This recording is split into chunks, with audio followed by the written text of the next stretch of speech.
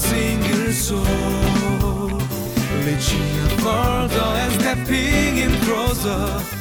CGNTV to you. I want to welcome you to Living Life. How may I pray for you? Now that is a question that I like to ask people, and when I ask a mentor of mine that question, he always would say, pray for wisdom and strength. I mean, that's really what we want, isn't it? That there would be this great understanding of who God is and what He's calling us to be and to do, and to just live into the reality of that. And so we pray for wisdom and also strength to do God's will completely, cheerfully, without hesitation. And of course, Jeremiah, who we're going to be looking at today, he certainly would have asked God for wisdom and strength because he was bringing a word of judgment upon God's people. God had called him to do that, and so Jeremiah certainly would want wisdom and then strength to do the right thing.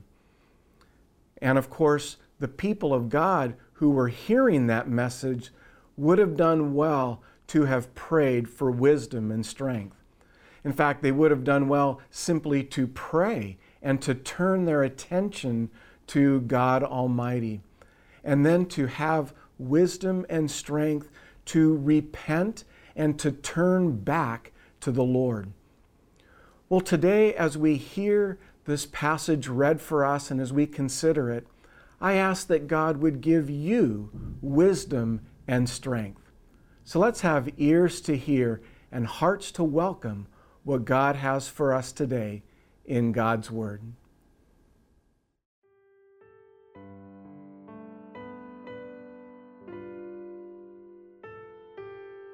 Jeremiah chapter 16, verses 14 through 21. However, the days are coming, declares the Lord, when it will no longer be said, as surely as the Lord lives, who brought the Israelites up out of Egypt.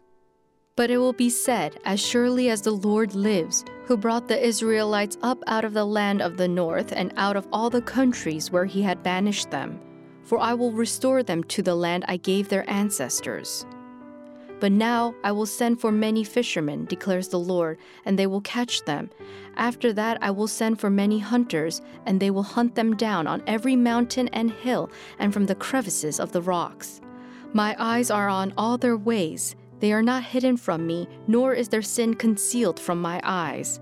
I will repay them double for their wickedness and their sin, because they have defiled my land with the lifeless forms of their vile images and have filled my inheritance with their detestable idols.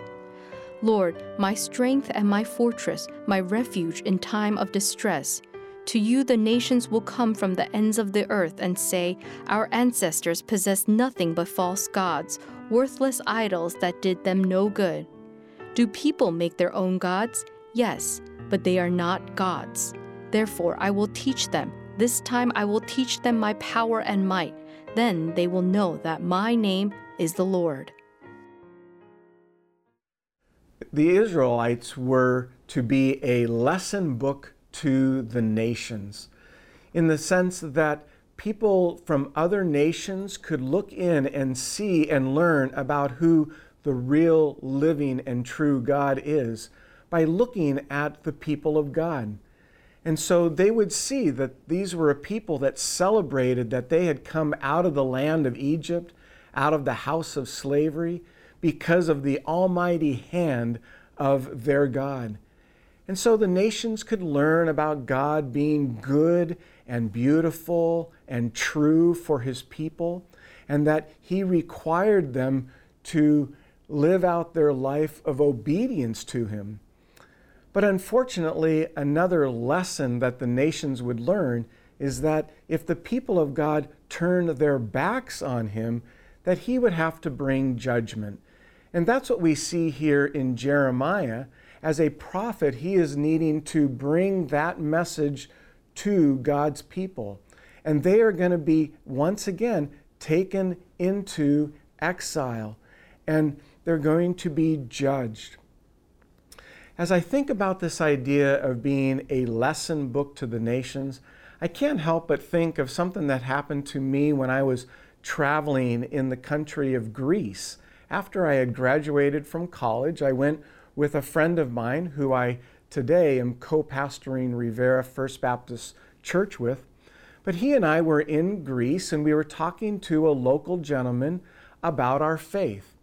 And we were sitting down and sharing about our Lord and who He is and what He calls us to be and to do. We were sharing with him about our life of discipleship and our faith in Jesus Christ, and how we are saved by God's grace alone, through faith alone, because of Christ alone. And just for a long time, just sharing with them about our love for God and for His people, and how we wanted to continue to grow and have an ongoing, interactive, ever deepening relationship with God. And as we shared this, at about 2 hours into our conversation, the gentleman just looked right at me, and saying my name in Greek, he said, "Stephanos, I see you, therefore I believe." Wow. Well, that would be a wonderful compliment for anyone to say that to us, that they see our lives, they hear our belief, and they come to understand and also believe in our Lord Jesus Christ. Well, it would have been a wonderful compliment, but for 2 hours while we were sharing, this man was drinking alcohol, and I'm not sure how sober he was. But if he was, can you imagine that? That we would be able to have someone just look at the way we live our life and to be able to say, "I see you, therefore I believe."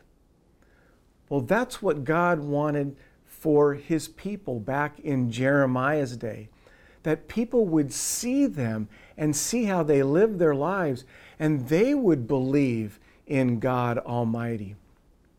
But they didn't live out their life of faith.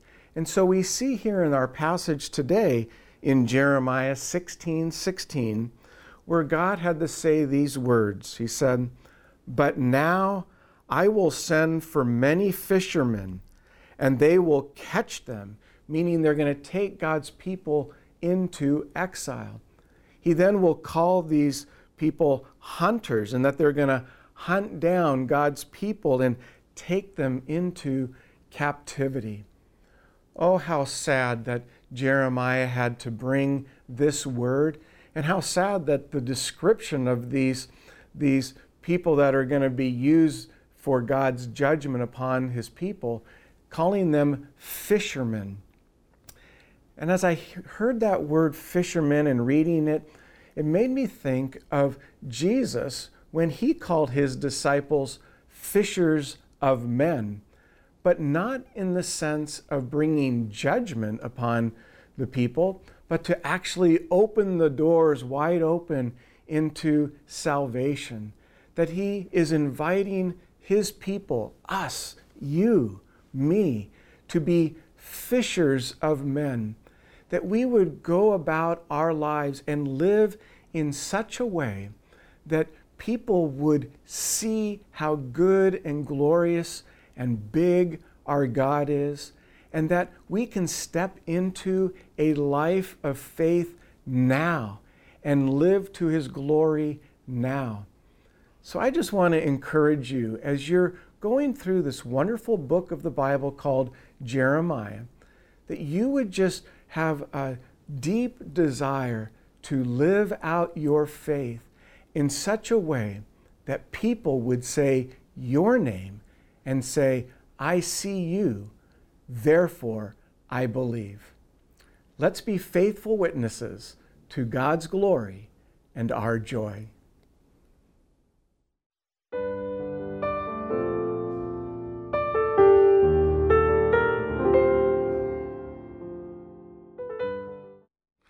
So as we close today, I want to just draw your attention to the very last sentence in our text for today, where God says, "Then they will know that my name is the Lord."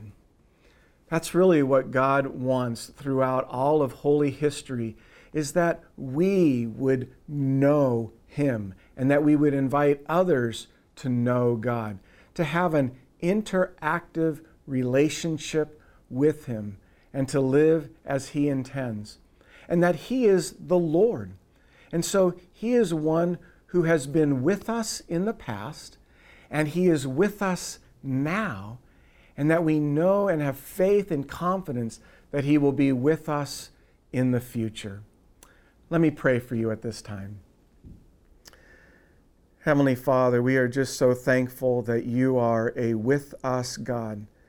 That, Father, we can look back into our past and see clearly that You are a God who loves us and that You care for us and that You desire us to continually walk forward in our faith. So, Father, as we move forward, I ask that we would have a trust, a faith, a hope, a confidence in You and Your great promises. We thank You and praise You in Christ's name. Amen. For a single soul, reaching a far